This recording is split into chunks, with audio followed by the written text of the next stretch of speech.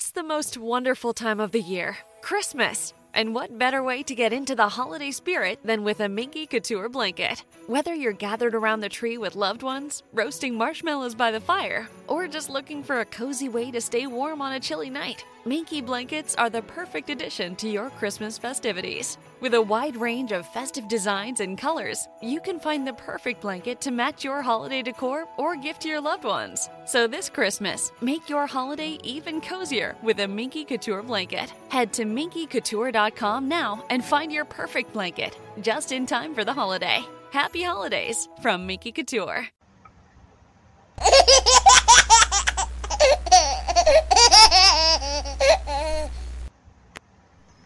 Hello everybody, welcome to Body of Christ Real Talk. Hola a todos, bienvenidos a una verdadera charla sobre el cuerpo de Cristo.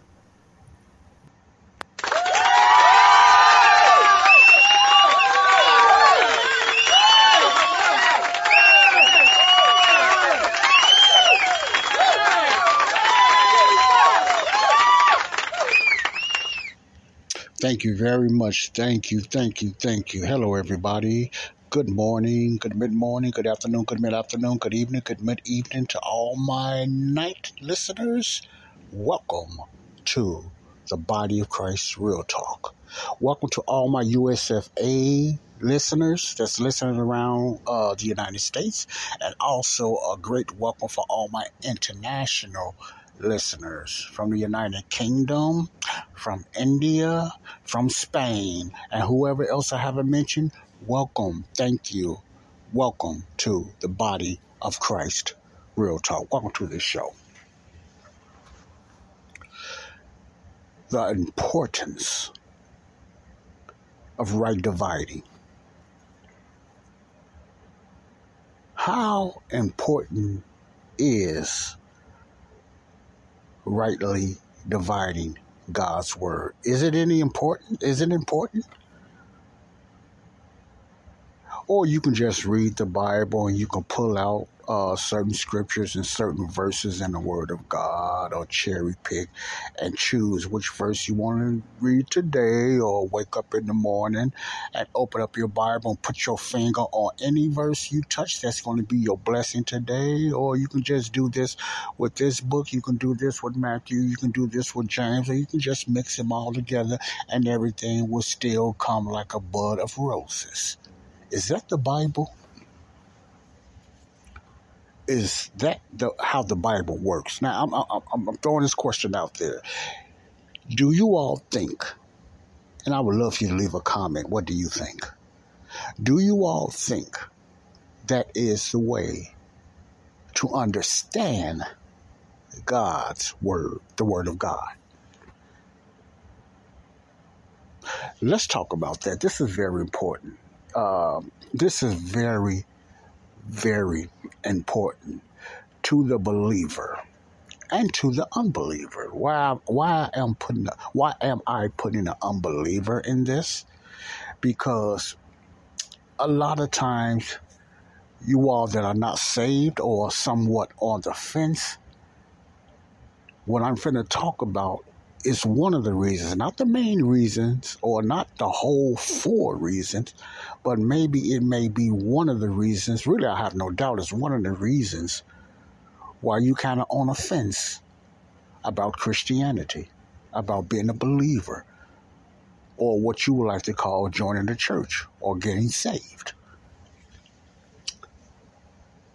Has the Word of God, if you as an unbeliever, I'm speaking to the ones that's listening to me or just tuning in, and you're not saved. You heard the term saved, or how to be saved, or what you must do to be saved. You heard that term before.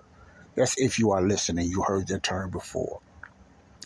If you go back, whatever time it was, if someone came to you and told you about salvation or Jesus or God or anything, just say out of 5 people, if that many ever came to you, or the churches you grew up in and you went to, how was salvation brought to you of when it came to the way to be saved. I can remember when I wasn't saved, when I was in church, but I'm not going to talk about me now. I want you to think that in your head. How many times someone came to you or invited you to come to the altar and told you the way to be saved, or this is something you must do to be saved? Just think about that. Just think about that right now. This to anybody that's listening. I'm just going to say saved and unsaved. Anybody that's just listening, just ran into this show and tuning into this show and listening, because this is going to be a very important topic to everyone, especially the believer, the body of Christ. More than churchgoers. The body of Christ. Yes, I do differentiate the body of Christ from churchgoers. They're different. The body of Christ is a spiritual organism. The body of Christ is the church. Churchgoers are not in the body of Christ. Only believers. Only believers. That's why I use the term body of Christ on this podcast. A lot of people probably don't use it like me, and a lot of other grace teachers don't, but that's the way I use it. It's the biblical way. It's the biblical meaning of what church really means. That's why I put emphasis on it. I don't play around with the word church unless I'm talking about the body of Christ or the kingdom church or the wilderness church, which are mentioned in the word of God. So when you hear that word church, unless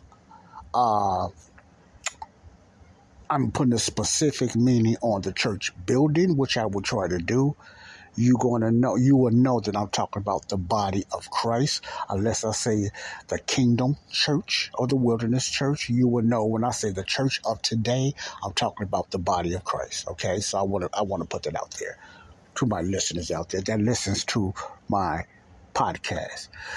Why, you may say that's important. That's very important, because what I'm going to talk about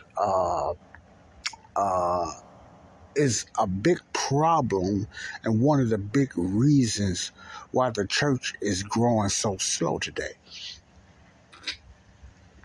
And they're not growing spiritually and stronger in the Word of God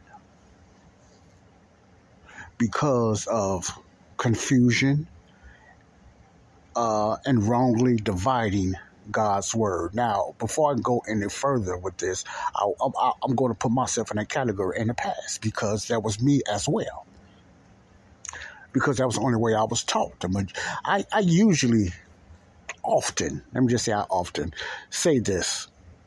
The majority of many believers and churchgoers' doctrine came from what they was taught from the pulpit, more than getting it from the Bible.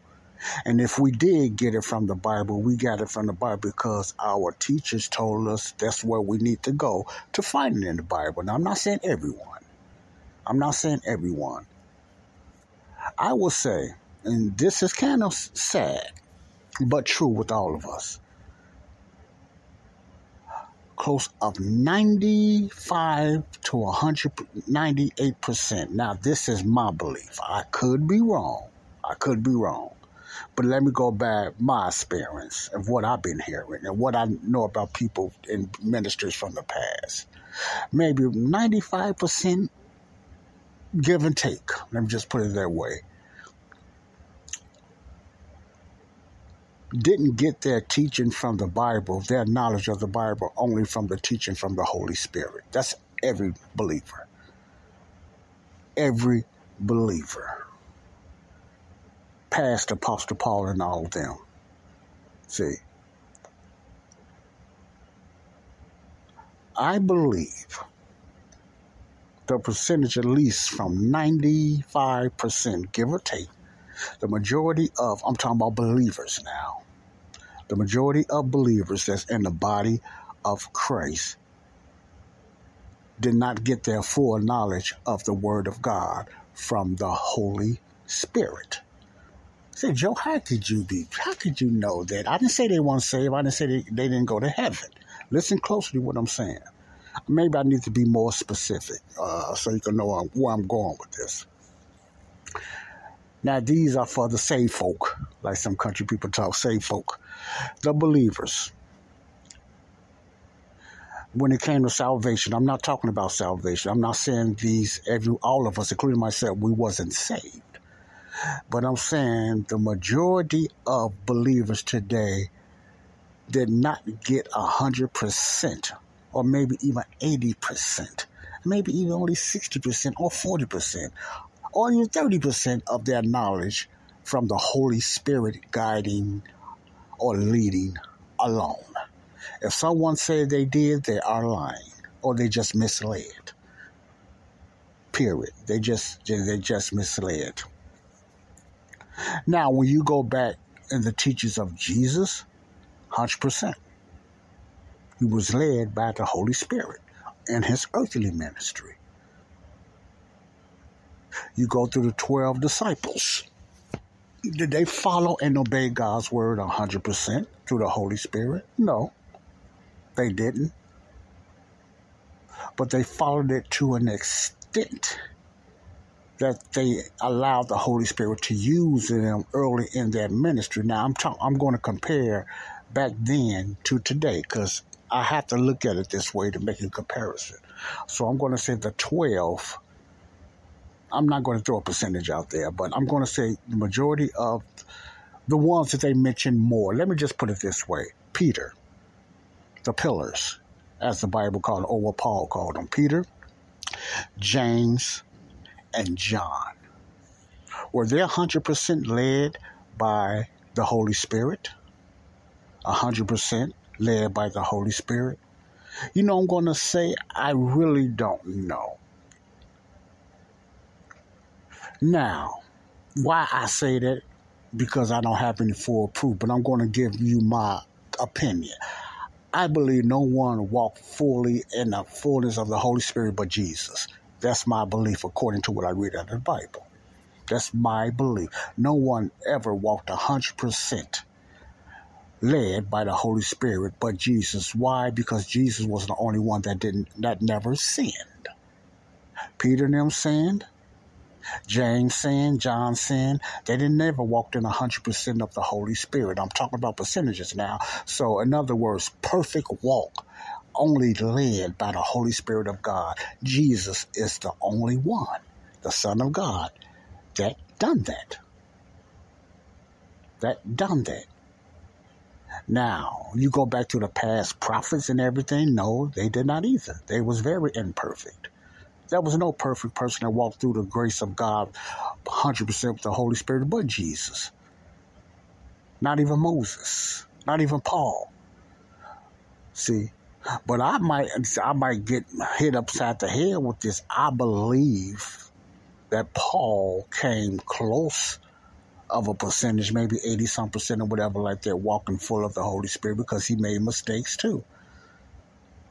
He was never sinless. Moses was never sinless. The 12 was never sinless. Now, why is I'm saying sinless? Because if the past prophets, besides Jesus and the 12, and just think about the other saints, you know the mess that Samson and David, you know they didn't walk in the full power of the Holy Spirit. My point is, if any person, excluding Jesus, walks 100% led by the Holy Spirit and obeyed everything the Holy Spirit told them to do, they will be sinless. They will not sin. You follow what I'm saying now? That's just a fact. They would not sin. They would be perfect like Jesus. And if you are a Bible reader, and even if you're not a Bible reader, and you have doubts, you know Jesus is the only one that walks sinless on this earth, led by the Holy Spirit. All his doctrine and teachings was led by the Holy Spirit. He was walking sinless.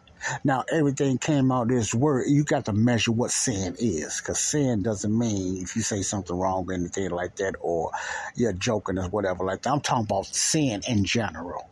Starting with under the law, sin. Jesus was the only one under the law. He was too, that walk that sinless life fully, 100% led, not 99 or 95% led by the Holy Spirit. So I want to get that out there.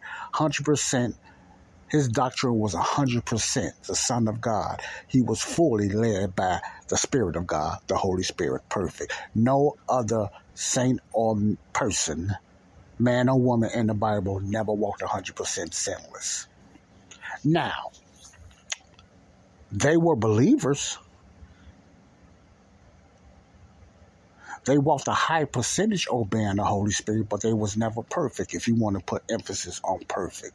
Now, you might want to know where I'm going with this. Okay, where I'm going with this. Okay, let me say this again. Going back on Jesus' earthly ministry and what he taught the 12. What he taught the 12. Now, you know there's Matthew, Mark, Luke, and John. Of course, it's still Old Testament. But it's just Jesus just happened to be on earth now, but it's still Old Testament. Why? Because they're still under the law. Matthew, Mark, Luke, and John, still Old Testament. That's not the beginning of the New Testament because Jesus is still alive. Matthew, Mark, Luke, and John. Okay? And if you go going through the Bible, you know, Jesus taught them certain things, what to say, what to do, what they must believe, you know, blah, blah, and, you know, and that. What he taught them, you know, these sinless, you know, imperfect men, you know, what he taught them. And if you really pay attention, you got to look at it this way. When Jesus was talking to the 12 and anybody that was following him, but I'm just putting emphasis on the 12. He talked to them about the kingdom. He talked of the kingdom for Israel. So a lot of his doctrine, all of his doctrine was mainly based on the law, the rules that was pertaining to the favored people, which is Israel, not Gentiles. Israel. His Sermon on the Mount, his Beatitudes, his parables was Israel, the Jews, because it pertained to their promised kingdom that was going to be promised to them, the kingdom of heaven. It pertained to them. So Jesus' audience was Jewish. They was all Jews of just Israel, Galilee, Bethlehem, Bethsaida, all those other places, whatever like that, was Jews. Okay, just you must put that out there first. All right. I know I got a roundabout way of doing things, but it's going to come to fruition. It's going to make sense when what I got to talk about, because it's very important. And we, as believers, we need to really pay attention. Okay. But when Jesus taught the 12, one thing, without saying, he taught them was about unity, correct? Now, they didn't have to act the same way, they didn't have to do the same thing, but when it came to doctrine, their sound doctrine then, they had to follow that doctrine to the law, to the T, correct?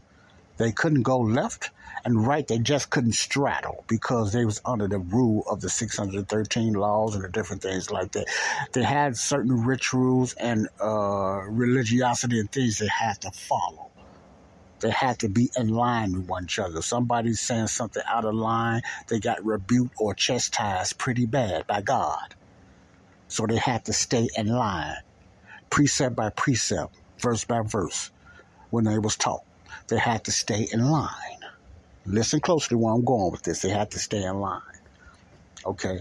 Now, going forward, when Jesus died and rose again, let's get to the 12 apostles, the book of Acts. The apostles, they were not disciples, now they are apostles. If you read the book of Acts, you got to be a reader and a study of the book of Acts to see this. And when you read the book of Acts, remember, it's still Israel, it's still the Jews. They're still going out to the Jews, okay, correct? They're still going out to their own people, their own ethnic group of people. But they was under the kingdom program still. Jesus, he's in the heavenly places now, sitting on the right-hand side of God. And they still was going through the kingdom program. Therefore, they were still under the law. They were still under the law. So they still had to be in unity. I'm not saying they didn't disagree. Don't listen closely. I'm not saying they never disagreed, but they had to come back because it was a disagree. Even Paul and Barnabas, I think that was Barnabas, disagreed about, things. I'm not talking about that type of disagreement. Why Paul didn't want Mark going with him, and Barnabas, I think Mark was Barnabas' nephew, and him and Paul, the Bible said, they had an argument. They was going at it, I'm not talking about that type of disagreeing, I'm talking about doctrine, okay? Not weakness. I'm talking about doctrine. Because the kingdom had a strict program. Think about this. Their salvation program, what they had to do.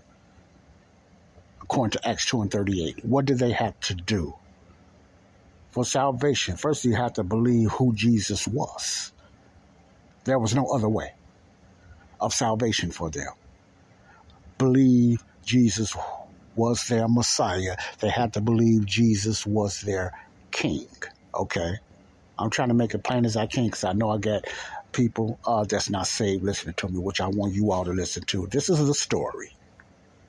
They had to believe Jesus was their Messiah. They had to believe Jesus was their King, their Jewish Messiah, their Jewish King, their promised King that was foretold, prophesied by the forefathers.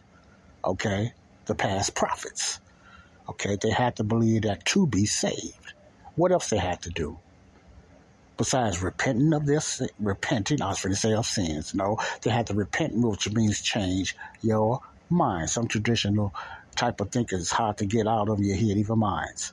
They had to repent, which means change your mind. The real definition of repent in the Bible. Change your mind. King James Bible, change your mind. So they had to repent for the remission of their sins. What was the next? They had to be baptized in water. There was water baptism. There was a unison. That was all in the system under the kingdom. They had to be baptized in water. The Jews. Remember the Jews, not the Gentiles. Not the body of Christ, not the church. We wasn't even in there yet. Or the body of Christ itself. This is the kingdom church. Remember I said I'm going to put emphasis when I mention church. I'm going to let you know what church I'm talking about. I'm talking about the kingdom of church. The messianic church. This is their format. This is what they had to do. See, they had to be in unison. They couldn't step out of line. They had to be in unison. The Bible said in the book of Acts, they believed them and they started following the Apostles' Creed somewhat. The apostles had a certain thing they taught, which they learned from their Yeshua, their Messiah, Jesus. So they had a certain thing, and the people who ever followed, the believers, the ones of the way, because they wasn't called Christians yet, that came through the teachings of Paul. So listen to me closely. There was believers, not Christians. There was no name Christians nowhere around in the early book of Acts. Matter of fact, that term was only mentioned a few times in the Bible, including from Peter. But anyway, let me digress. Believers, or the way that follow, they had to follow the apostles' what? Doctrine. Their type of doctrine, their teaching, which is the law and the kingdom doctrine. They had to follow that. They couldn't waver because there was chastisements, there was punishments. They had to be dealt with. So they had to stay in line with the teachings under the kingdom.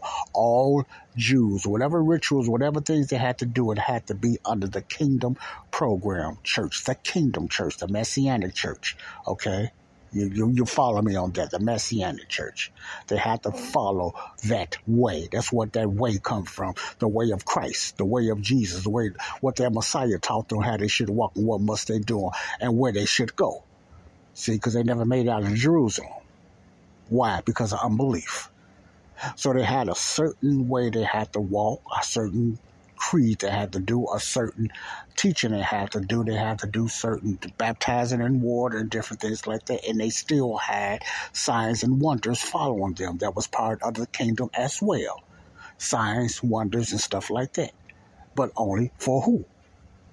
You with me? Jews, Israel. So signs and wonders was part of the kingdom program. Healing, raising the dead, and stuff like that was part of the kingdom program under the 12. Now, remember, when they open up with Acts, they still had only 11 because Judas was tucking out. Judas,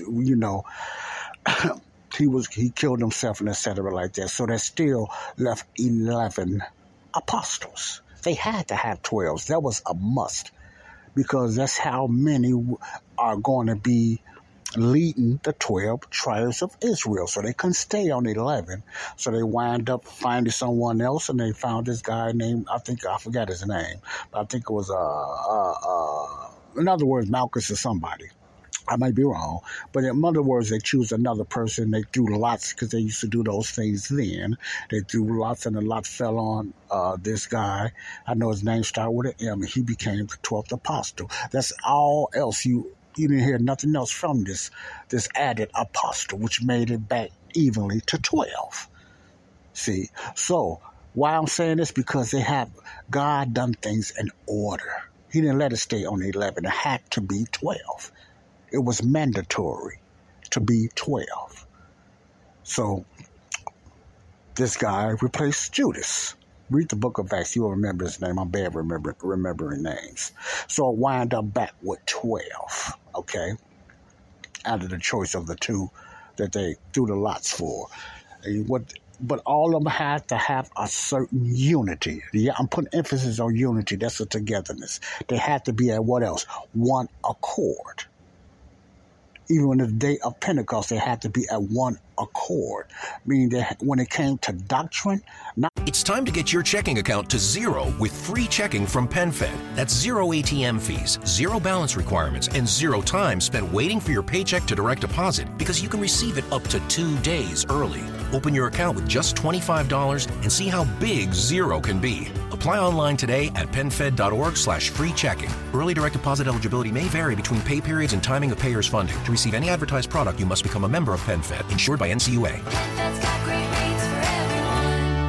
Looking for something different this Thanksgiving? Take your family to the National Army Museum in Alexandria, Virginia, just minutes from I-95 with free admission and parking. This is the perfect holiday outing for families of every size. You'll love the flight and tank simulators, 300-degree theater, and interactive training center. And you'll come face-to-face with rare and never-before-seen artifacts from Army history. It's all at the National Army Museum, with shopping and dining, too. Open on Thanksgiving Day and all weekend long. Plan your visit at usarmymuseum.org. Worldly and daily life thinking and talking, but when it came to doctrine, they had to be at one accord for those things and the power of the Holy Spirit to work through them. See, remember I started off, the only perfect person that followed the Holy Spirit perfectly was Jesus. Remember that. I always remember that, So they had to be at one accord. They had to be in unison. You remember, a good illustration is ants. You see, sometimes we look at the little ants and they have in unison, they always following each other, even when they're carrying food, but it looks so beautiful sometimes, these little ants. And sometimes it seems like they can draw a letter because they write in unison, man. They stay as close as they can together in unison with each other. In other words, using that ants as an example. Sometimes when the birds, certain seasons, they fly a certain way, they make a certain shape in the sky, they all flying in unison. That's how it was with the kingdom program.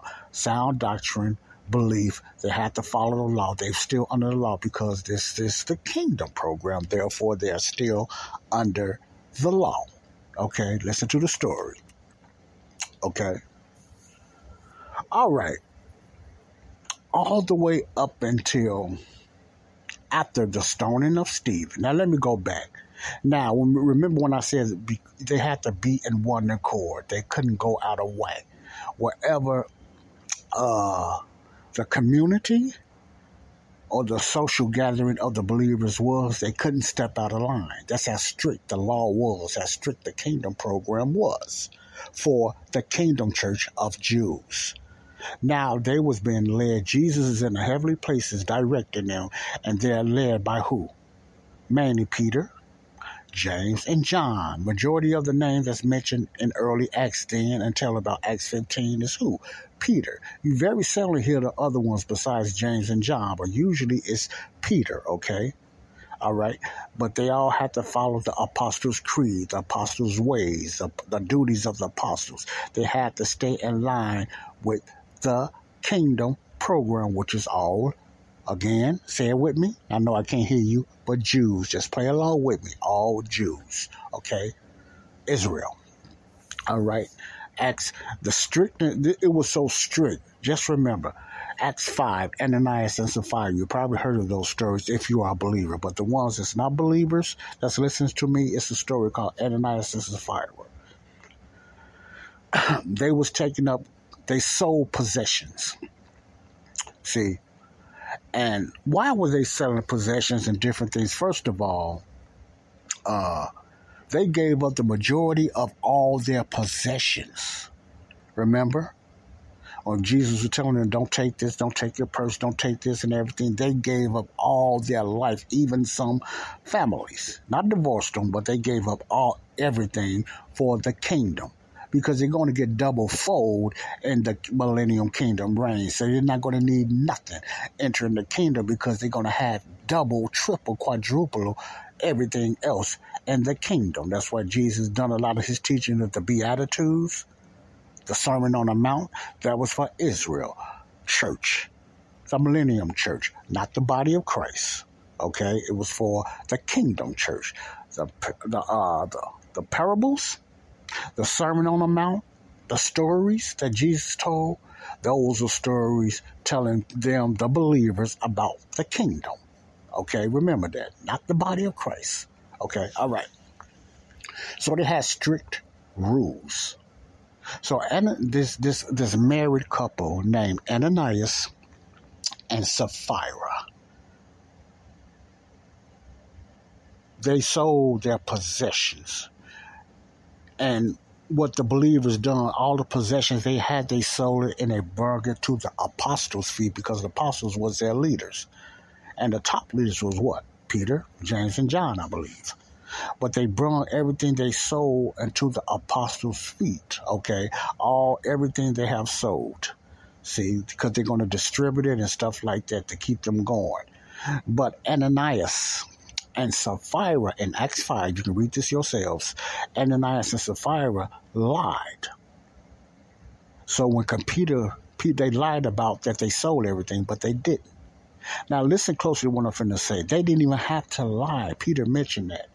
They didn't have to lie and said they did. They could have just said, no, we sold some of it and, whatever like that. But they just straight out lie and just say, we sold it all. See, you were not able to do that in the kingdom program.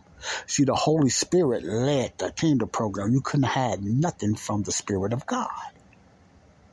Now, let me tell you what happened. Because they lied and said they sold everything, Peter asked them, why did you lie? Wasn't it yours to keep and et cetera and stuff like that? Why did you lie? You didn't just lie to us. You lied to the Holy Spirit. You lied to God, the third of the Trinity, the triune. You lied to God.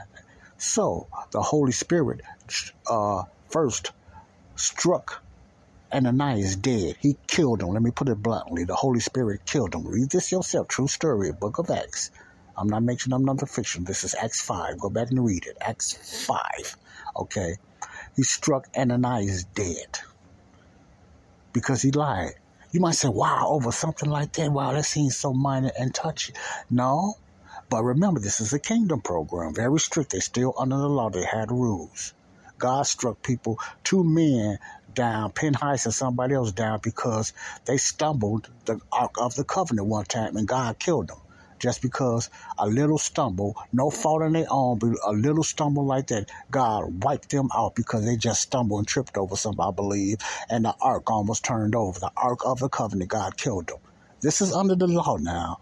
This is under the kingdom law. This is under this. Remember this. I'm going somewhere. So therefore he struck Ananias. And later on, when his wife came in, Peter asked him the same question. That's why I believe Peter was one of the leaders of the apostles then. He asked them the same questions, and she said, yes, we did sold it for such and such amount. And he asked her, why did you lie to me? Now, you finna drop dead, and paraphrasing way, right by your husband. And boom, she fell dead. The Holy Spirit killed her. God killed her, wiped them out. Took her, they carried her out. See, my point is, that's what I mean. They had to be at one accord. Israel, the Jews, had to be at one accord under the kingdom law. They couldn't mess around. It was one accord. They had to agree when it came to doctrine. Not lifestyle or, just plain on lingering and talking. But when it came to sound doctrine under the kingdom church, which is Jewish, they had to be in unison. They had to be at one accord. Okay? Now, you got that. This is the kingdom church. See, under the law. Now, when the transition happens, going into the Apostle Paul church under grace, which I'm not going to go break down none of that, because remember, I try to keep this more of a Bible story than Bible teaching, because you have to go to connecting the dots for a deep teaching. In other words, when a mantle was changed over in Acts 9 through the Apostle Paul, going into Acts 13, etc., like that, and the last time you heard about Peter was Acts 15, the gospel of the grace of God was coming in, Paul was saved because he believed Jesus was a Messiah under the kingdom program, but God moved him going towards into the grace of God because he's going into the Gentiles with a whole new different gospel that has nothing to do with no covenant or under the law and anything. It has to do with believing what Jesus does. Now remember, go back. How they had to believe Jesus? They had to believe Jesus. They had to believe who he was, their Messiah under the kingdom church. They had to believe who he was, their promised, foretold, messianic king that's going to fulfill what David started off doing, okay? They had to believe that their Messiah was coming. Also, with the kingdom, remember this, they had to be baptized in water, they had to repent for the remission of their sins, they had to do the laws still, and they followed them with signs, wonders, and miracles. Under the kingdom church, signs, wonders, and miracles, because the Jews required signs and wonders ever since the times of Moses. When Moses went on Mount Sinai, and God told him that first sign, that was signs and wonders, was with the Jews ever since. Remember, Jews. So signs and wonders followed Israel, not the body of Christ, not the church body of Christ, but the church, the kingdom of heaven church. Okay, they preached another gospel. They preached the gospel of the kingdom. What's the gospel of the kingdom? Believing who Jesus was. Believing that Jesus was their Messiah. Believing Jesus was the Son of God. They had to believe that when he was on earth. The gospel of grace under Paul, we just required to believe what he did for us. It was only the whole cross thing was revealed only to the Apostle Paul by Jesus. It was never revealed to Peter and them. Peter and them only understood when Jesus died on the cross after he was dead, and then he opened up their mind. Everything came to them there. But before that, they had no idea what he was talking about. Why? Because God hid it from them. He hidden it from them. But after Jesus resurrecting and stuff, their eyes came alive then. They understood it then because, it came out plain. God let them know that. But before then, no, they was blind to it.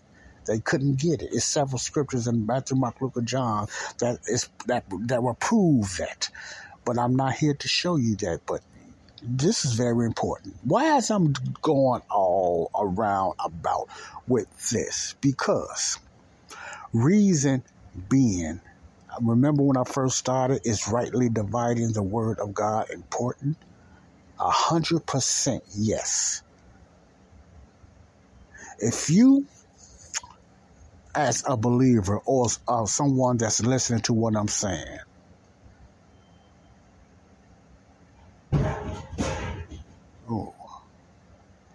why is rightly dividing the word of God very important?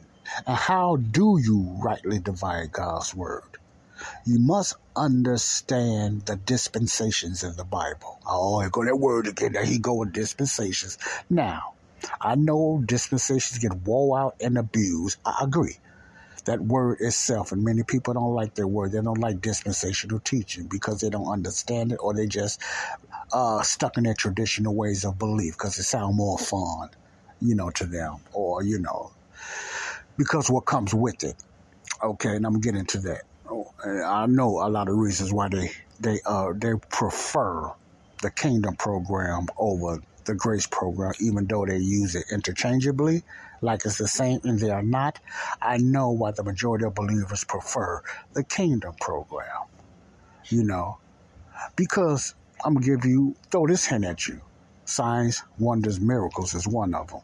The miraculous things Jesus and God done under the law, under the Kingdom program. Some great, fantastic things It's time to get your checking account to zero with free checking from PenFed. That's zero ATM fees, zero balance requirements, and zero time spent waiting for your paycheck to direct deposit because you can receive it up to 2 days early. Open your account with just $25 and see how big zero can be. Apply online today at PenFed.org/free checking. Early direct deposit eligibility may vary between pay periods and timing of payer's funding. To receive any advertised product, you must become a member of PenFed, insured by NCUA. PenFed's got great rates for everyone.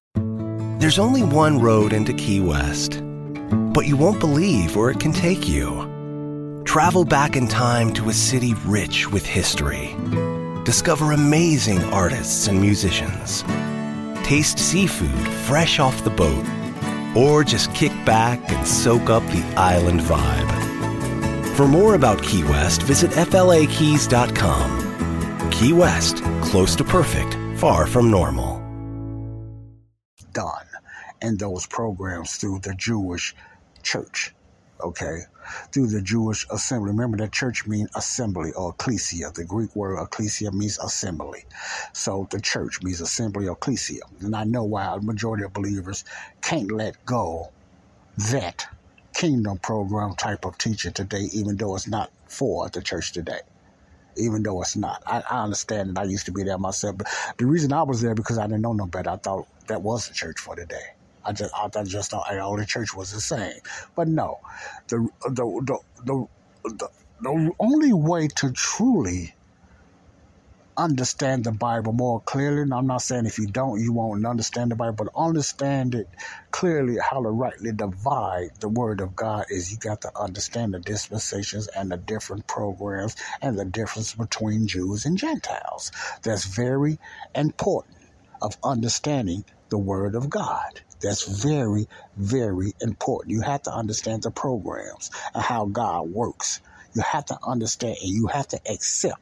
If you read your Bible objectively and let the Holy Spirit really teach you, and you take a lot of the parts that are meant to be literally, really literally, and not allegorically, your mind, the Holy Spirit can work with you then.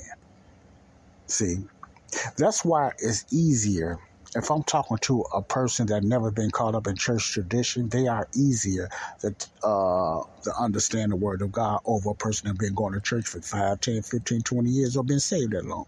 Why? Because they're not called into dogma, traditional, denominational dogma. They're not caught into that. So their mind are more open and the Holy Spirit can work with them more because they don't have the tradition and all their religiosity in their way like a lot of saved people. You see what I'm saying? Like a lot of churchgoers. So they're easier to win. They're easier to understand what's going on. It makes more sense to them. But when you're been caught up in a lot of tradition and denominationalism, it brings a narcissistic stubbornness because you've been taught a lot of error, and that error has become truth for the majority of your salvation in life. And I'm talking about believers now. For the majority of the time you've been saved, that denominational, whatever the denominational is, has been flooded in our heads. So it's hard for us to accept that. The same thing we probably have read over and over again. It's still hard to accept the parts that we just read right through because we was taught The Holy Spirit did not teach us this. God is not a God of confusion. Let me say this again. God is not a God of confusion. There's no way God will have all these different, hundreds, even thousands of different denominations teaching different things. Some close to each other, but majority of them teach Old Testament in Matthew, Mark, Luke, and John, and some Paul. They mix it all together. That was never God's idea to mix these churches all together. The church of the wilderness, the kingdom church, and the church, the body of Christ. That was not God's plans. That was the master manipulated plan of Satan that still works very well today in denominational churches. You follow me on that one. Now, never was God's idea to have so many denominational churches, and the majority of these denominational churches are less Feldic, like they say, about 3/4 are believers or something like that. I don't know. I don't know.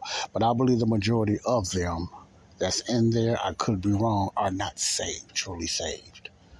They might think they're saved, and it's sad, but they're not truly saved. And they're just churchgoers. They're religious, or they're like I like to call them, self-proclaimed Christians. Okay. All right. Now, this is what I want you to listen to before I get to this, why I brung all this up, which is very important because this is from my heart. You know, why I brung all this, why I'm mentioning all this. When you learn how to rightly divide God's word, first of all, it takes a lot of weight off of you. I'm not talking about sins, but a lot of weight. It takes a lot of religiosity off of you and things that you thought was for you in the Bible. You find out it wasn't for you, or you find out like this book was written by, I think, this McClendon guy.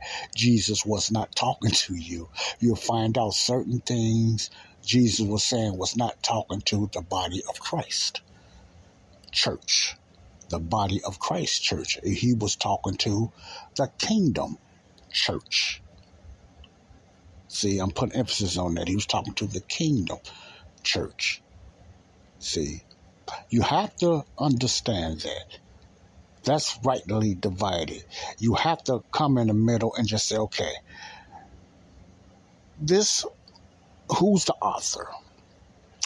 What people are they talking to? Why, when, and where. When you understand, first of all, who the author is talking to and what the author is, what his ethnicity when it comes to the Bible I'm talking about. This is not one for all, or one size fits all. I've done a series on that and connecting the dots. But when you find out who the author was in the Bible, and the majority of the authors in the Bible are Jews. Out of all 66 books in the Bible, the majority of the authors or the writers are Jews, including Paul. Every writer in the 66 Bibles are what?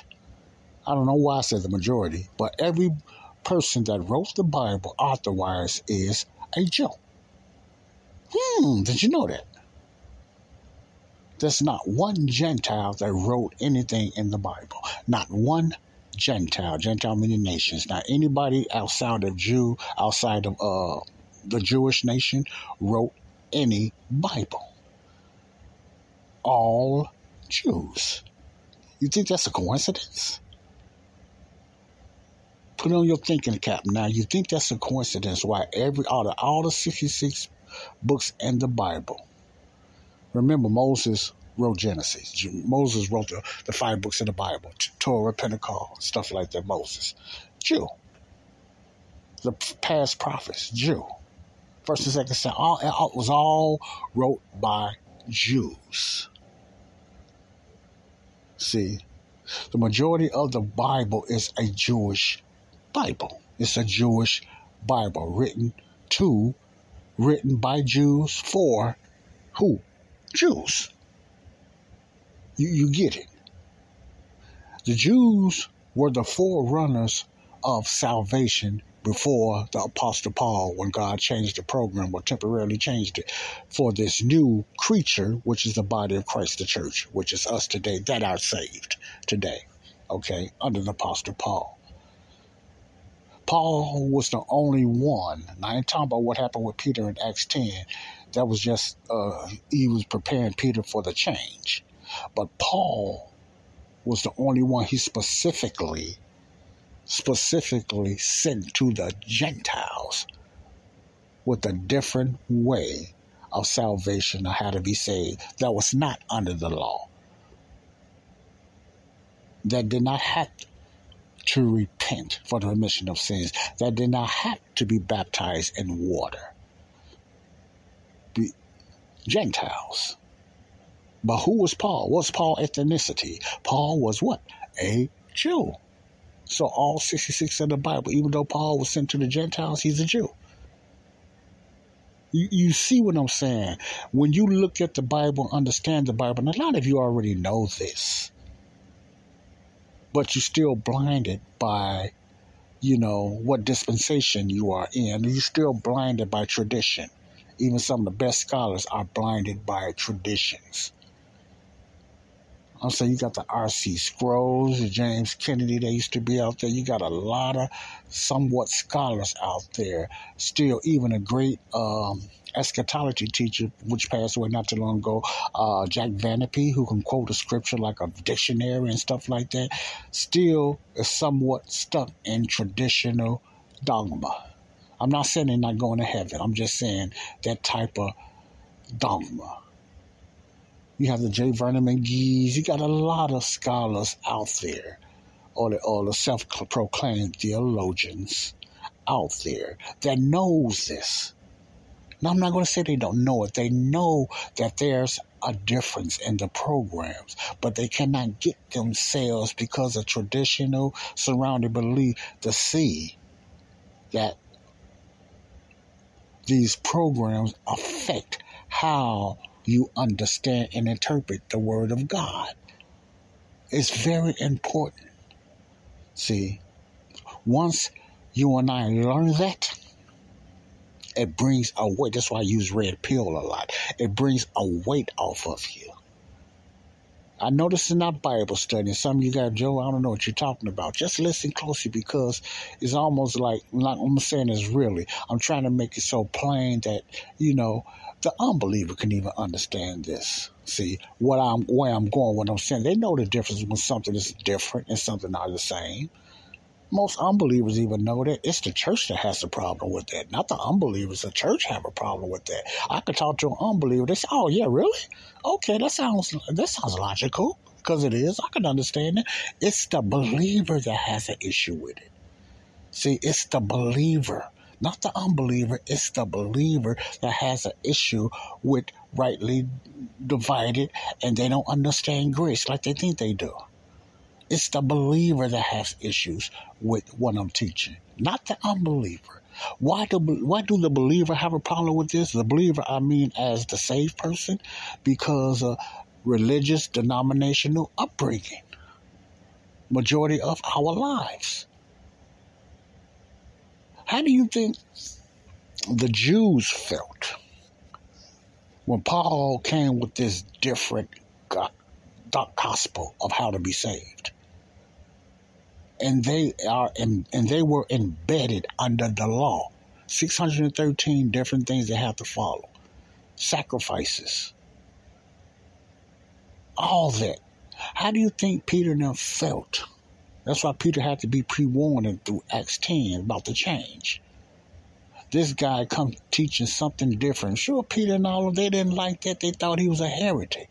Why do you think Paul got persecuted so bad by his own people and the Gentiles? Because of his different gospel. Paul even mentioned in a paraphrasing way, if he was getting persecuted just for teaching the kingdom gospel, he wouldn't get, in other words, if he was just teaching the kingdom gospel, they would not persecute him. It was because he was teaching the cross, something they never heard before. And that's almost like blasphemy to them, man. Judy was boring. Hello. Then Judy discovered ChumbaCasino.com. It's my little escape. Now Judy's the life of the party. Oh, baby, mama's bringing home the bacon. Whoa, take it easy, Judy. The Chumba life is for everybody. So go to ChumbaCasino.com and play over 100 casino-style games. Join today and play for free for your chance to redeem some serious prizes. ChumbaCasino.com.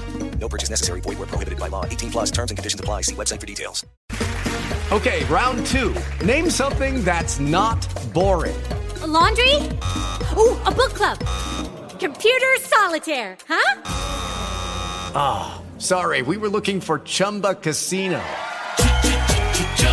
That's right, ChumbaCasino.com has over 100 casino-style games. Join today and play for free for your chance to redeem some serious prizes. ChumbaCasino.com. No purchase necessary. Void where prohibited by law. 18 plus terms and conditions apply. See website for details. It's a false doctrine to them. Even though some knew that after Paul explained to him, he said, man did not reveal this to me in the book of Galatians. It was only revealed to him by God himself. They heard it, but they could not accept it. Why? Because they was caught up and stuck in traditional law teaching. And this wasn't no fault of theirs. They thought they was doing the right thing. Peter thought he was doing the right thing when God poured down those four corners of sheets in Acts 10 and told them to eat those certain animals that under the Jewish tradition and laws they cannot eat. They cannot eat. They're not allowed to eat. That's sin. There's a penalty for that, disobeying God's law. So Peter had to second guess himself when he heard that. God said eat. And then God had to tell him, whatever I call clean, don't call it unclean. Those represented those four sheets and those four different type of animals that the Jews under the law was not allowed to eat. They was like symbols of Gentiles that was forbidden to Jews to even be around. They couldn't even share the temple with a Gentile. Gentile as in other nations under the law. You understand what I'm saying? When you read your Bible and you know how to rightly divide it, why Peter acted like that and why Jews hated Gentiles so much, you could understand it now. Why they have a hard time with accepting Paul. Even some people, from what I heard today in churches, don't like Paul because his teaching is not the same as Jesus' earthly ministry or the 12. They don't know it's Jesus that's teaching Paul now, but Jesus is not teaching Paul his earthly ministry. That's on postponement. Jesus teaching the ministry, a different gospel and a different message to non-Jews, Gentiles. He ain't coming with the same message. He teaching to someone that was never under a covenant. That's not under the law. It's a grace. God done this. First, one of the reasons God done it to make the Jews jealous. Now, why would they make the Jews jealous? Because they had to go through all this stuff. They had to go through the law. They had to go to water baptism and something like that. They've been through all the signs and wonders or whatever. They had to really struggle to endure. While the Gentiles got almost a free car. All they have to do is believe what Jesus did. Now, the Gentiles, the body of Christ, we don't get the signs and wonders and miracles like the Jews and the healings and stuff like that. But we got a better promise because all we have to do is believe. We get to go to heaven. They don't. Now, it's good what they're going to get on earth, but we get to go to the heavenly places. You follow what I'm saying? You follow what I'm saying? And once you understand that, as a believer, or you just listen. So let's talk to the believer. As you understand that, as part of the body of Christ, I'm talking to the ones that are saved and are of the body of Christ, not churchgoers, but the church body of Christ.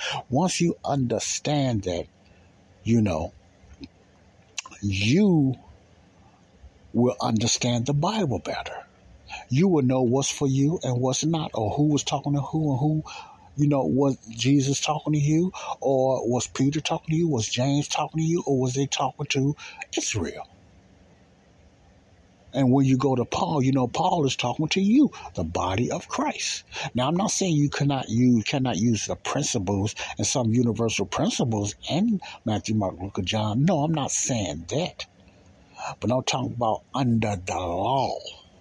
Okay? There's two programs. All right. Now, let me get to the gist of this. The reason I went that way so I can give you just a play where I'm going with this, and it's going to start with Facebook. And Facebook have groups for any type of group. Whatever you believe or whatever faith or cult you have, Facebook got that. Just period. They're big in that. You know, whatever ethnicity or whatever nation you're from, Facebook got a group. So let's just talk about, if you go to Facebook, there's many Christian groups in Facebook. Listen closely.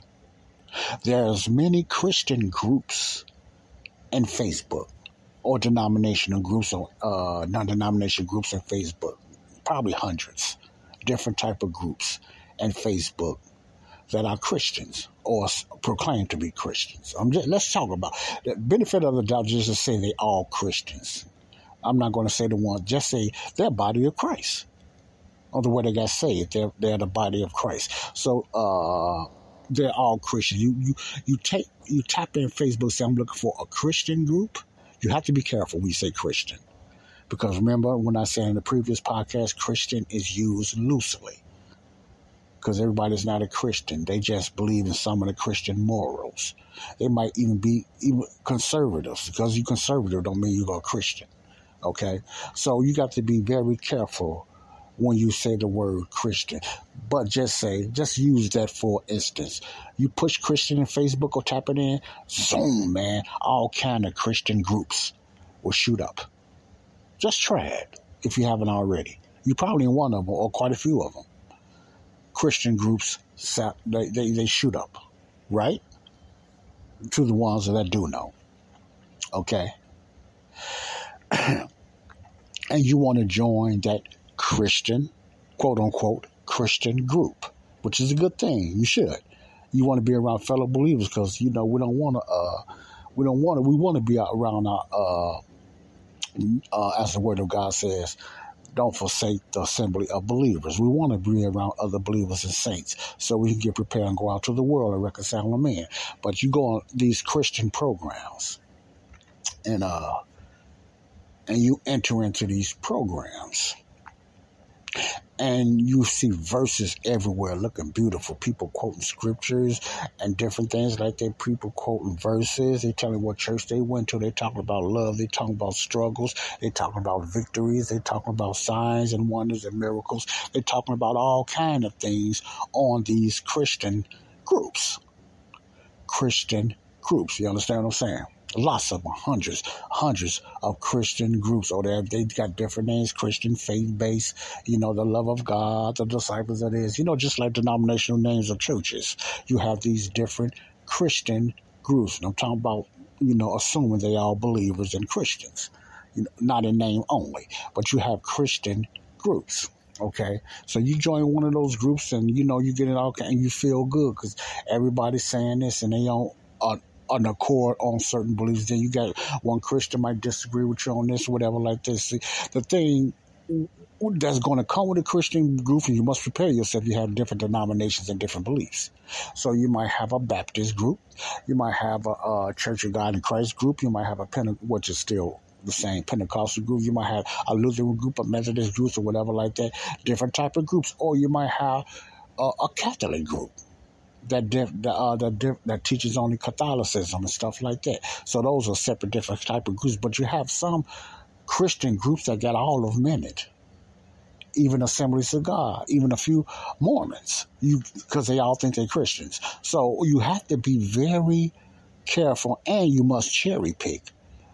You know, when you look up these Christian groups, you know, what they believe, what they stand for, and different things like that, you know, what they disagree on or whatever, like what they church about. It all sounds good. Say, man, we all Christians. We all believers or something like that. Praise God, and everything like that. Some of them believe in the Trinity, the triune, the Godhead. Some of them believe in oneness. there's only one God. Jesus is God. So you have those different beliefs like that. Some don't believe in baptism. Some don't believe in baptism and water. Some believe this way. Most believe in tithing. Most believe in this. Most believe in baptized in the Holy Spirit. Most believe you get saved and whatever. So it depends. It's denominationalism. So you have different types of Christian groups. Man, that's good, man. Man, all these believers, man, all these Christians, man, all these saved people, man, they come this way. This teacher teaches this, man. T.D. Jakes teaches this. Joel Osteen teaches this, man. Charles Stanley teaches this. This person teaches this, whatever like that, man. They all got this same type of way. They saying the Bible this, but they not strong on miracles, but this group strong on miracles. Tongues are for the day, but tongues are not for the day. We did disbelieve like that. You might say, Joe, come on. The reason I'm going like that, because that's what it comes to when you see all these Christian groups. It sounds like everybody talking at one time, different type of ways, different type of beliefs and stuff like that when you see these Christian groups. And the more you do that, and somebody that's an unbeliever see these groups, they want to get some understanding, they are so confused. Can't you imagine how they feel? If you just put yourself in an unbeliever's eyes and you get all these groups and they all saying, now I'm not saying all of them, but they got different ways of salvation. What you need to be do, one, you must follow the 10 Commandments. You got Lordship salvation over here, Calvinist. Over here, you got this person over here, got rightly divided over here, you got this person over here, you got this whatever like that. And you don't know where to go. You must do this and be saved. There's one God and 3 persons. There's only Jesus God. You got the Pentecostals, you got the oneness, you got the this, whatever. That's what it sounds like. Very confusing. That's what got me all tore up in my early Christian believing life. That type of groupness. And that was before Facebook. But just imagine an unbeliever or a new believer, a new Christian, looking at all these groups, don't know which one to join. So he just start pushing, or she just start pushing and joining all of them, or a lot of them and everything like that, But the majority of them, listen closely, I'm doing the Charles Stanley. If a believer, this is how most believers are looking for a group, if they're honest with themselves, that kind of agree on the same thing, or they or what they have been taught, they kind of searching for their belief. So a Pentecostal believer wouldn't really join a Baptist group. A Baptist group really would not join a Pentecostal group, or this group would not join a Lutheran group, or a Lutheran group wouldn't join this type of group, or Catholic, or this group wouldn't join a Mormon group, or this group wouldn't join a Seventh-day Adventist, or whatever like that. See, some of them pick out. It had to fall in line of their teaching or what they was taught. You understand what I'm saying? You ever heard this song? Ball of confusion. I don't know what they be saying, but I know their voice is deep. It's a bowl of confusion. It's confusion. It's almost like Babel when when God confused the languages. See, Babel. That's how the churches look like and sound today, like Babel, confused. Everybody have cherry-picked what they believe out of the church. Now, this is how masterful Satan is. Majority of the churches that do this, though, one thing they usually do believe and teach out of is going to be Matthew, Mark, Luke, and John. And the book of Acts, because they like the signs and wonders and miracles, and they like the healing of Jesus in Matthew, Mark, Luke, and John. The majority of them, of the churches, over 90% is going to fall in that category, majority of the time, what they teach out of. Okay? Now, you have some Calvinists, they teach out of them. The Calvinists like to go to Old Testament as well, because they like to fall in that law and that condemnation to make a person feel guilty when they want to make you feel scared of God's wrath and how God's hard on sin and stuff like that. So it depends, but the majority of them still going to fall and do a lot of their teachings out of Matthew, Mark, Luke, and John, out of all those groups. See? So what happens also in these groups? They put a lot, not everyone, listen closely, I'm not saying every believer, but they mix all these verses together. They put Matthew, Mark, Luke, and John, 1st and 2nd and 3rd John, and all that together, which is good because they all are the kingdom program. Okay? Let me say this very slowly. Matthew, Mark, Luke, and John. Okay? Matthew, Mark, Luke, and John. Early Acts, all the way up to say about going through the 15th chapter or close to when it's the last of Peter. Then you have Hebrews, James, 1st and 2nd Peter, 1st and 2nd, 3rd John, and the Revelation of John. You putting all those together, you'll own it. You know that's Israel, or you should know that's Israel. You know that's the kingdom program. So you in one accord if you're reading it that way. Should I say it again? Matthew, Mark. Now remember what I was teaching you earlier. I hope you're paying attention. Matthew, Mark, Luke, and John. Okay? Matthew, Mark, Luke, and John. I know I'm skipping something, but I'm doing this on purpose. Matthew, Mark, Luke, and John, but somewhat close to mid-Acts. Then you go to the book of Hebrews. Some might differ about Hebrews, but I'm just going to, for the sake of time, you go to the book of Hebrews, James, 1st and 2nd Peter, the book of Jude. I always forget Jude. 1st and 2nd, 3rd John, and the Revelation. You know, if you read those, because it's the majority, your doctrine is close to being correct. You might still have some errors. You're going to have some errors, but you on the right track. You on the right track, okay? So you with the signs and wonders and baptizing water and different things like that and the tithing. You on the right track, you know. Those are the Jewish books. You're on the right track. Now, you might not know it's only Jewish books. You might think a lot of it's read for you as well as a Gentile. But my point is you're on the right track. The problem and the difference come in most believers is when you get into the epistles and the letters of the Apostle Paul. That's when the confusion starts in most believers. That's why a lot of believers don't read a lot of Paul's books. It's not lining up with the other ones. You see where I'm going now. It's not lining up with the other ones. So most believers, ain't some, but most believers will try to justify that they'll try to correct or try to bring an interpretation of what Paul is not saying by going through those books I just mentioned, 1st and 2nd, 3rd John, you know, Peter, Matthew, Mark, Luke, and John. They are denominational and their traditional thought pattern and teaching will be, everything is based on the kingdom belief. So therefore, they'll mix Paul up every once in a while with that.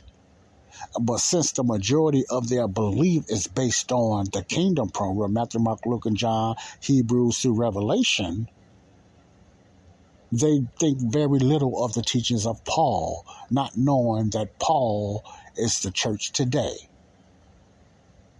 They think, out of ignorance, most of them, that they are in the right program. And Paul did just add some of Paul's teaching with the true teaching they believe out of Matthew, Mark, Luke, and John, and Hebrews through Revelation. In other words, if you put Matthew, Mark, Luke, and John, half of Acts, and Hebrews through Revelation on one side, separated from Paul's teaching, you will see why the majority of the church teaches out of those books, especially Matthew, Mark, Luke, and John. I'm not saying they don't teach out of Paul's books, but they add Paul's books to that because they feel that the kingdom church is really the church that we're under, but we still can be called the body of Christ. We still could be called the born-again church. God is still doing signs, wonders, and miracles.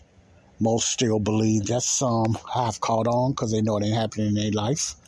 And, the water baptism, not everybody's doing it as much now, but you understand what I'm saying. We all was based and programmed that way growing up in church. I know I was, and the majority of my family was programmed that way. You see how masterful Satan was? The problem with Satan is not the kingdom program. That was prophesied, that was foretold. The problem with the thing that Satan is trying to keep hid is Paul's letters. He don't really want the church to know about. That's what they supposed to be following. They Paul's letters, not the kingdom church, not the Matthew, Mark, Luke, and John. That's for Israel. That's been postponed. Acts 9:11, 11-25. That's been postponed. So he wants you to think that you are still under the Jewish kingdom church.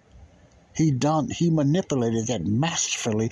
The church that he's trying to keep hidden is the mystery church, Paul's church. Okay? The Romans 16:25 church. The church that was hidden in God since the beginning of time, that was only revealed to the Apostle Paul. That's the one he wants to keep hidden. That's the one he wants you to keep you in a stupor. That's the one he wants to keep us ignorant about, is the letters of Paul. Romans through Philemon, his 13 letters. Some people think Paul wrote Hebrews. I'm not sure. I don't know. But I'm just going to keep it on what I do know. Romans through Philemon. You understand what I'm saying? So that's a big part of the confusion of what I see in the church today. So going back to Facebook, when you and these is dominated by a lot of Christian churches, over 100 or something, but you're going to notice the same in even in Facebook or other YouTube groups. When it comes to the Grace Church, or rightly dividing, or the teachings of Paul's letters, which rightfully is for the church today, the body of Christ, is dominated by the different denominational Christian churches. The same thing. Paul got pushed around by some of his own followers. His followers left him mainly alone, and it's very sad. Because of his teaching and the way he was persecuted. They couldn't deal with that. Well, anyway, let me digress. You look at rightly dividing churches and Facebook got them, they'll shoot up too. Not as many as a straight-out Christian faith-based name church. Thousands of members compared to the rightly dividing church. It's overwhelmingly more. That should be easy for you, because the majority of churches you go to, you don't hear that the type of teaching that I'm teaching, and others, you don't hear that type of teaching in your churches. Satan done very well. He done very well in that purposely. The majority of the churches you go to teach Matthew, Mark, Luke, and John, water baptism, some on the signs and wonders. It depends what church you go to. Pentecostal, Charismatic, they mostly deal with signs, wonders, and miracles and healings. Remember that, Pentecostal and Charismatic churches. So you have to understand that when it comes to denominations, most of you never heard of the rightly divided church. Most of you never heard of dispensations. But that does not make you a rightly divider. That's just dispensation is only used 4 times by the Apostle Paul. It ain't like he said it all the time. Some grace theses will have you to think that, not purposely, but that's another story.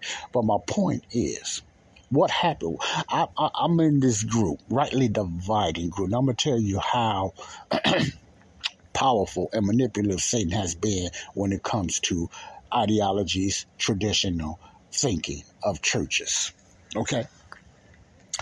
Even in the rightly dividing churches that teaches the true Pauline letters, 13 letters, Romans through Philemon, under the Apostle Paul to the Gentiles, you are going to find in a lot of these rightly dividing churches the same thing: kingdom versus and kingdom belief, added with Paul's letters. You say, Joe, what you mean? Okay, let me put it this way.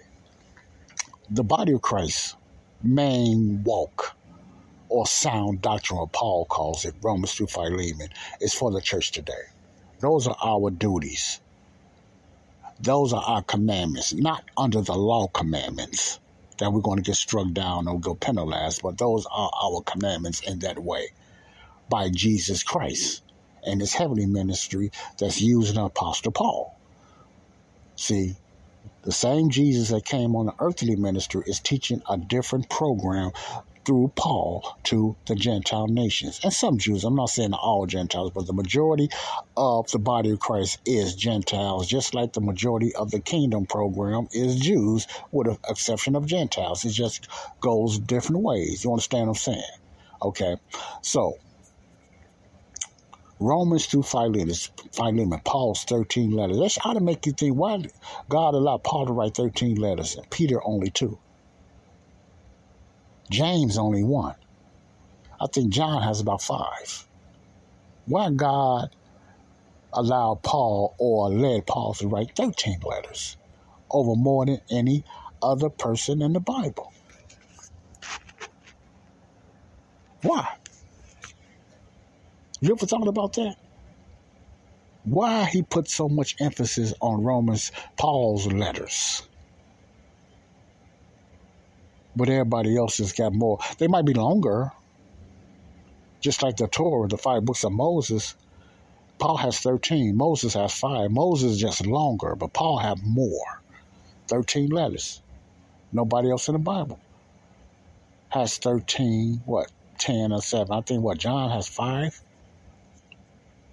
St. John, 1st and 2nd, 3rd John, and the Revelation of John. What's that? 1, 2, 3, 4. Yeah. Like I said, 1st and 2nd Peter 2, the book of James 1, Jude 1, Matthew 1. Now, I'm talking about apostles. Matthew was an apostle. John was an apostle. Mark and Luke was not. So I want to get that straight. Mark and Luke was not. Okay.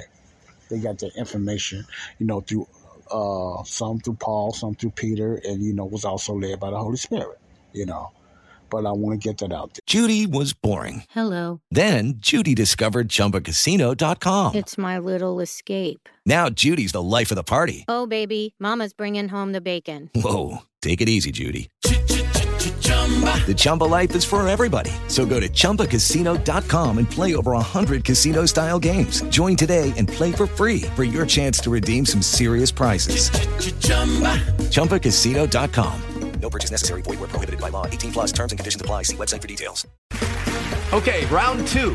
Name something that's not boring. A laundry? Ooh, a book club. Computer solitaire, huh? Ah, sorry. We were looking for Chumba Casino. That's right. ChumbaCasino.com has over 100 casino-style games. Join today and play for free for your chance to redeem some serious prizes. ChumbaCasino.com. No purchase necessary. Void where prohibited by law. 18 plus terms and conditions apply. See website for details. Yeah, I'm talking about the apostles and stuff like that. But Paul, 13 letters. 13 letters. A lot of you believers that's listening to me probably never even paid that any attention why Paul has so many letters. You think God had him write 13 letters for nothing, just to leave him out? Just to ignore him and for you to keep going back to Matthew, Mark, Luke, and John and other parts of the Old Testament and then Hebrews through Revelation? Why did he get... It's just like you saying God don't know what he's doing. He gives a certain person, which is a Jew as well, 13 letters to be ignored? I heard even through Les Fieldick and other teachers that you have people out there that said Paul does not belong in the Bible. Paul is a liar. Paul hate women. He's a male chauvinist. Paul get dogged out. Paul shouldn't be in the Bible. He teaches wrong doctrine. You know why they call it wrong doctrine? Because it's not the same as Jesus' earthly ministry doctrine. They don't know it's still Jesus. They don't know it's Jesus teaching Paul. So when you try to kick Paul out of the Bible, you kicking Jesus out of the Bible. When you put your foot on Paul's teachings, you putting your foot on the neck of Jesus, because Paul works and teaches through Jesus for the church today, the body of Christ. So you don't have an issue with Paul. You got an issue with Jesus, the one you said saved you. The same one that was walking on this earth. He ain't teaching the same thing through Paul. because he's teaching a different people. They're not under the law. They're not under the covenant. They're not under no Old Testament. They're not under no New Testament. That's all Israel. The body of Christ, we are the new creature. We're not born again. Oops. Did you say that, Joe? We're not born again. You have to be born the first time to be born again. Israel was born the first time. Israel was God's firstborn. In the spiritual sense, as a nation. There's many scriptures that prove that. I can't do that. You got to go to connecting the dots. Israel is God's firstborn. When they lost the mantle, when they went out in unbelief, they lost their birthright. God called them then. Like Les Felder said, when God was right with them, he called them my people. When he was against them, he called them your people. Them. In other words, the dead man's bones and all that, that wasn't and filling of the Holy Spirit for the church today. No, there was Israel coming alive, born again. Israel is the born again nation. They will be the born again nation. When Jesus telling about Nicodemus, you must be born again. Ye means it's plural. That means the nation of Israel. Nicodemus understood what he was saying after that quote from Jesus. He knew Israel was the church that needed to be revived. They needed to be what? Born again. But that's another teaching. I'm not going to get into that. You did not know that either. You know it now. The church today is the new creature. The body of Christ is the new creature. You ever hear Paul talking about born again? Nope. You hear Peter mention born again in a rightful way. Why did Peter mention? Because he understood the concept of Israel. Israel needs to be born again. But Paul never said nothing about born again. Paul talked about the cross, the body of Christ as a new creature. Okay? So just keep that in mind. Keep that in mind. You're in the wrong church. Whoever's doing this in the wrong church. Well, anyway, let me digress. What I find in a lot of rightly dividing churches that's in these groups and is the doctrine of the kingdom program doctrine. A lot of 1 John, a lot of 2 John, a lot of, Peter and stuff like that. A lot of Matthew, of course, Luke and John. Even then, they can be doing so well, and then when they get stuck, and I mean this sincerely, when they get stuck, they go back to the 4 Gospels or they go back to the kingdom program, 1st, 2nd, 3rd John, etc., stuff like that. Now, I'm going to tell you another thing, what happens when that teaching gets in these groups. When they don't want to believe certain verses, especially when it comes to forgiveness for the world,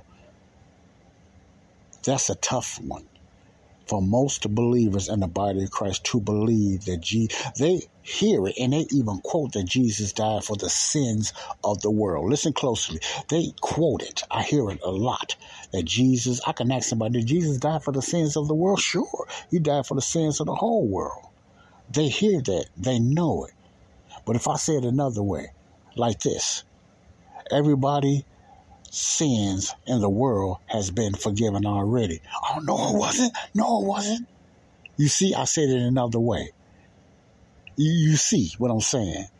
They just admitted, this is fictional, but I hear it. They just admitted that Jesus died for the sins of the whole world. For God so loved the world that he gave his only begotten son. That who blah, blah, blah, blah, blah, blah. That's not a salvation message for the body of Christ, so I ain't gonna get into that. I'll confuse even more. But I said in another way, as they just admitted it, they can accept that. Why? Because of traditional, denominational confusion with the letters of Paul. See, they can't get out of their head the law. They can't get out of their head that the saved must be forgiven first. See, all of that is the kingdom program. They can't get it out. So when they try to dispute scriptures like 2 Corinthians 5:19, that God is not imputing any trespasses on the world, or Romans 4:16, where there is no law, there is no transgression, they read those scriptures and then they say, yeah, but what about this? When you do that, you saying, well, God ain't really meaning what he said. God as Jesus talking through Paul. That's why they don't like Paul's letters, a lot of people. Now, Paul didn't really mean that. No. We can't accept that. Why? Then where did they go? Think about it. Where you think you probably too? Where you go? You go back to the Gospels or those kingdom program letters I mentioned, first and second, Peter, James, whatever. You start going to the kingdom program to justify why the world is not, sins are not forgiven. You ignore what Paul's letters are saying and go back to the kingdom program to justify how right you are. It's almost like you saying God was wrong. Let me try to correct God and get away. Or you reading that King James Bible.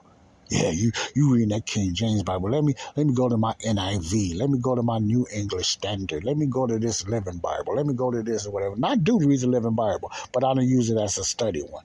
I not rebuke it, but I turn down anything, whatever like this. I was trying to say rebuke. A lot of that rebuke, what I just said, it comes from the kingdom program.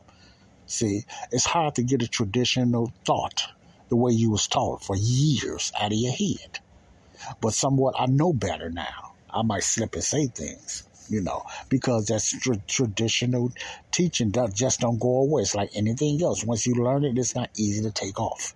Stopping drugs is not easy to take off. Easy to put on, but it's not easy to take off. Sleeping around is not easy to stop. It's easy to start, but it's not easy to stop. Losing weight. See, you can lose weight. Sometimes it's easy and sometimes it's not. But sometimes you can lose it easy, but you put it right back on. That don't happen like that when it comes to the Bible. It's not easy to take off tradition. I understand that. I get it. It's a battle. It's almost like a spiritual warfare. It's a battle. It's not easy. But we must. We must if we want to really win people to God by reconciling them. See, terms like born again, the Great Commission,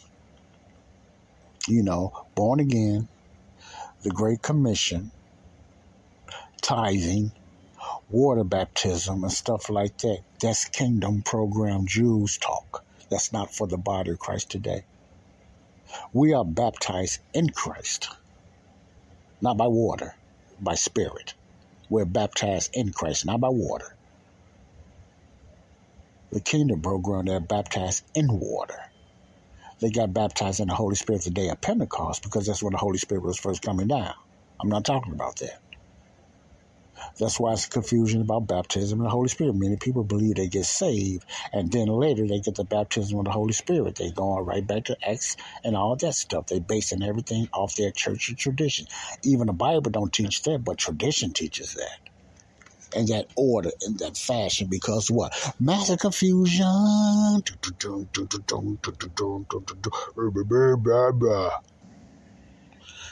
Okay, bad, Joe, bad. I've been on this for quite a while.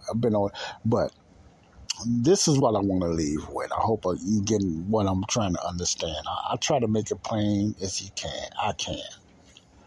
But what's bothering me in a lot of these groups, rightly dividing groups, I can expect that from other denominational Christian groups, which is hundreds and hundreds and maybe thousands of them in Facebook. But when it comes to rightly dividing, dispensational believers, Pauline believers, they come up with different names. And that's another thing we have to watch. Watch out for the names. Because people look at it as some type of occult or another denomination. When we start using names too much, grace teachers, rightly dividers, and dispensationalists, I try to use it so you can understand. I use terms that the Apostle Paul used. Let me put it that way, But we have to be careful. Right. Okay. All right. When I read articles in a rightly dividing group, what I am expecting is rightly dividing Paul's letters from the law, Matthew, Mark, Luke, and John. That's what I expect when it comes to a rightly dividing or so-called grace teaching Bible group. That's what I expect. Not perfectness. None of us is none of that. It was only a 100% perfect person, like I said, Jesus, when it came to doctrine. But I expect rightly dividing, okay? But what I seem to forget, and I ought to know better, I seem to forget, a lot of these rightly dividers just learned how to rightly divide as well. Some just learn, but you also have some that can't let go the traditional denomination, whatever teaching they come from. They can't let go of the kingdom program. They start using, especially when they get caught in a corner, they start using Old Testament lingo. They start using Old Testament versions. You know, Matthew, Mark, Luke, and John. Remember, that's Old Testament under the law. They start using Matthew, Mark, Luke, and John, which is one of the famous. So they go to John, they go to places like that. They get away from Paul's teaching to justify Paul's teaching, which makes it confusing. Because Paul, Peter, and Jesus' earthly ministry don't teach the same thing. Purpose. With the Lucky Land Slots, you can get lucky just about anywhere. This is your captain speaking. We've got clear runway and the weather's fine, but we're just going to circle up here a while and get lucky. No, nothing like that. It's just these cash prizes add up quick. So I suggest you sit back, keep your tray table upright, and start getting lucky.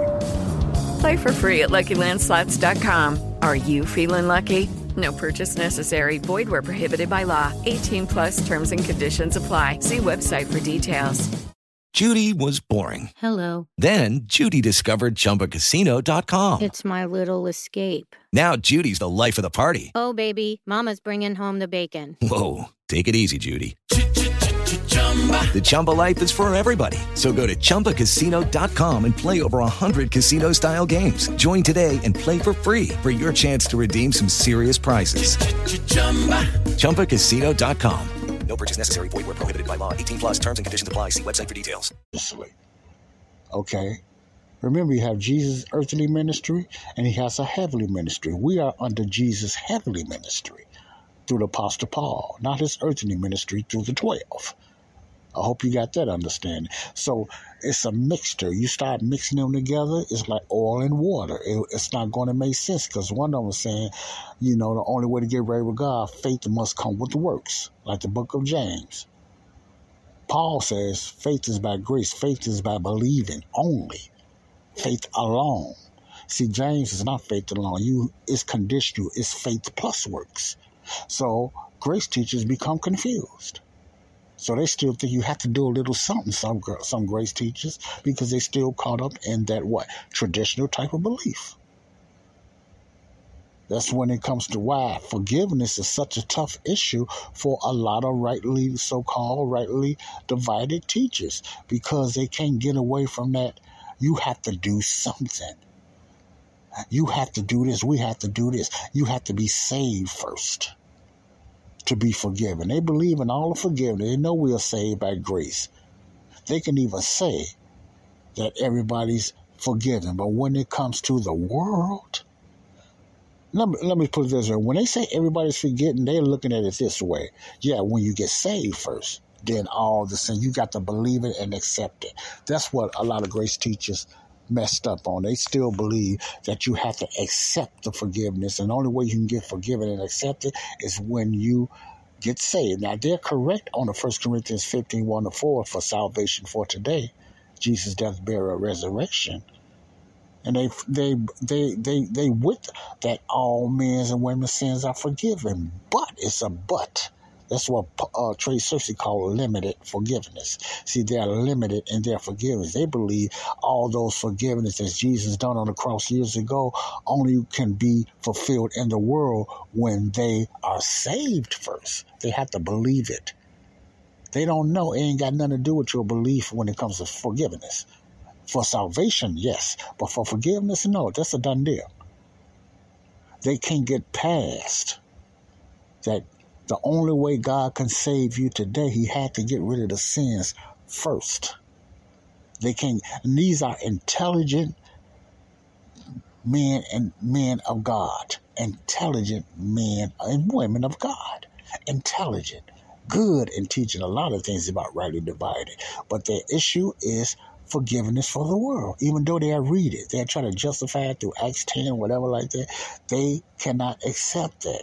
What's the problem with that? I'm not in their head, but I believe they feel that they are so high now that, it's something that I got to do. But they don't know they're falling right back into place, like, denominations, that it's something that I have to do for God to forgive me. It's hard to get out of this, that type of thinking, church, as in body of Christ. Church as in body of Christ. It's hard to get out of that type of thinking, because a lot of these grace teachers came out of what? Denominational type of teaching. And it's hard to get that tradition out, okay? So you'll find this type of teaching in grace teaching. But another thing I don't like is too much bickering and too much arguing. See, in these groups, because of disagreement. I can see if somebody going all the way left field and they just like a bot. They here to cause havoc. It's a guy that's in one of these groups. I could just listen to him. He's just there to cause havoc. And why do you say that, Joe? Don't you supposed to show love? Yeah, you show love, but also ignoring and just telling the person, getting the person out of your group because they're causing strife. I look at the young believers up in there, not no one person.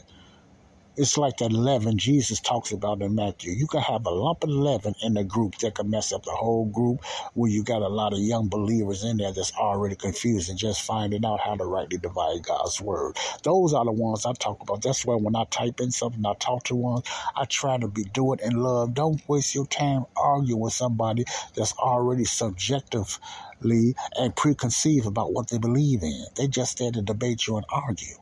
They're not there to hear the truth or your side. They're quoting correct verses and scriptures. Yes, they're quoting right scriptures and correct scriptures, but it's in the wrong program. We're not under those scriptures they're quoting. I don't care how good they quote it, how much they know. If it's not in the context of the word of God and not rightly divided, it don't mean nothing. We're not under those verses and things you're quoting. Okay? So when a person is not listening, and then even worse when they start name calling people stupid or foolish and stuff like that, that's what I don't like. See, you in your flesh, you too much into yourself. You are kind of narcissistic. Nobody can tell you nothing. You all on yourself. So that's the person, I think, like Paul said, leaving them in their ignorance. That's what I leave in your ignorance. I don't even text you back. I leave you by yourself, because you're not here to hear the truth. You're not here to hear what God's word is saying. And it's easy to get into the flesh by arguing back and forth with a person like that. Therefore, you can call them a fool, because they for themselves. They're not for getting nobody saved. They start getting into Hebrew and Greek. That was the real meaning of this. So you saying God don't really know what he was saying then, huh? You going to break down what God's word is saying literally in Greek and Hebrew? This is the real... Man, people get me with that Greek and Hebrew. And I'm not saying it's wrong, but man, that's a big confusion when you start telling people, if God wanted you to learn Greek and Hebrew, he would have put it specifically in that Bible. King James, letting you know you must interpret the Bible with Greek, Latin, or whatever. You must interpret it that way. People get me with their Greek and Hebrew to justify why they don't want to believe what God's saying in Paul's letters. See, the problem is Paul's letters. When it comes to Paul's letters from most of these type of people, they start jumping to the Greek and Hebrew and Matthew, Mark, Luke, and John in a kingdom program. When you do that, you make the new believer confused, and you make them say, wow, this sounds like another denomination. I don't know who God is or what God believes. Okay? I'm going to leave you with that. I can talk about this all day long. Yes. So the answer to my own question is rightly dividing the word of God is very, very important. Very. It's the key to understanding the Bible. It's the key to knowing where you're supposed to be walking and what you should be teaching under the dispensation of grace today, under the teachings of the Apostle Paul, Romans through Philemon, is very important. It is key to understand. You must read Matthew, Mark, Luke, and John. You must read all of the Bible. But when you read it now, you know where you belong and where you don't belong. You know which one is history and for inspiration for you, for your learning, compared to what you're supposed to be understanding and learning and doing today. That's the beauty of God's Word. Some of the most ignored books in the Bible is, who do you think? Paul's letters. So rightly dividing God's Word is very important. And the only time you really hear that word, which is a letter from Paul to Timothy, 2 Timothy 2:15. Study to show thyself approved, a workman that needs not to be ashamed, rightly dividing the word of truth. Now, you don't just go back there to one verse. You must read the whole 2 Timothy book and 1 Timothy to know why Paul was going there, what was happening in Timothy's life and his life, for you to get a clear picture of what was going on for him to say that. So don't just sleep, grace teachers, on that one verse. Be able to go and explain the whole book. See, you ain't got to be perfect in it, but just have them to read the whole book so they can know why Paul came to that verse and said that. That's context. That's how people learn. Okay? Too many people use verses without the other verses ahead of it or after it. That's why John 3:16 so messed up. Many people think it's a salvation message for today, and they don't read the beginning of John 3 or what's after of it. Context in the whole book is very important in rightly dividing God's Word. Salvation is for today. The way to be saved today is not believing who Jesus was. Most of you already know who he was. I explained that the best way I can explain it. No other way. You want to get deeper when you get saved, connecting the dots, and then you can learn the knowledge of the truth. But right now, this is just basic teaching of who Jesus was, earthly ministry. We get saved today. Listen closely. The body of Christ is what we believe what Jesus done as a Gentile nation and as a Jewish nation. There's no separation now. We all are one. Jews have to get saved individually now, the same way as a Gentile. There's no special Israel now, not today. There's no special Jews. Their nation is no better today. They're on punishment for now, but they will be back. Believe me, we are not replacement Israel. We are not spiritual Israel, period. We are the body of Christ. The body of Christ with Jews and Gentiles, Gentiles and Jews. Okay? Believe in what he done. His death, burial, resurrection is the way to be saved according to 1 Corinthians 15:1-4. God bless you all. Hope you got something out of this. Rightly dividing is key to understanding the Bible and how to witness to somebody truly, and understanding where you are and who's talking to who or whom in the Word of God. We're not the Old Testament church. We're not the New Testament church like most churches believe. We're not the New Testament church. We are the new creature. We're that new, but we are the new creature. We are the mystery church, the hidden in God church.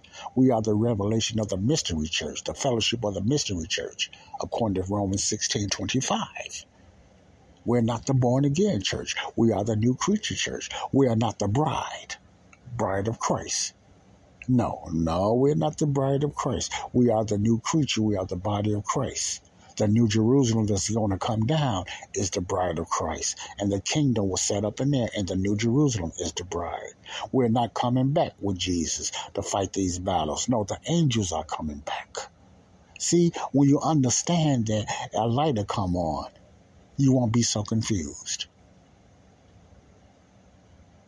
God bless you all.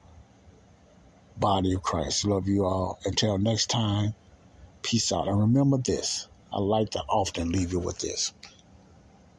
You do not have to be saved first to be forgiven.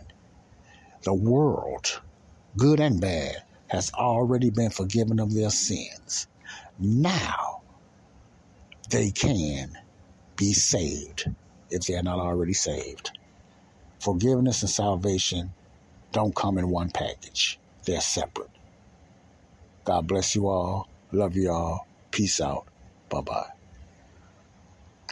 With Lucky Land Slots, you can get lucky just about anywhere. Dearly beloved, we are gathered here today to... Has anyone seen the bride and groom?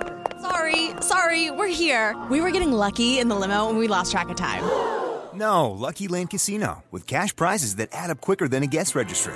In that case, I pronounce you lucky.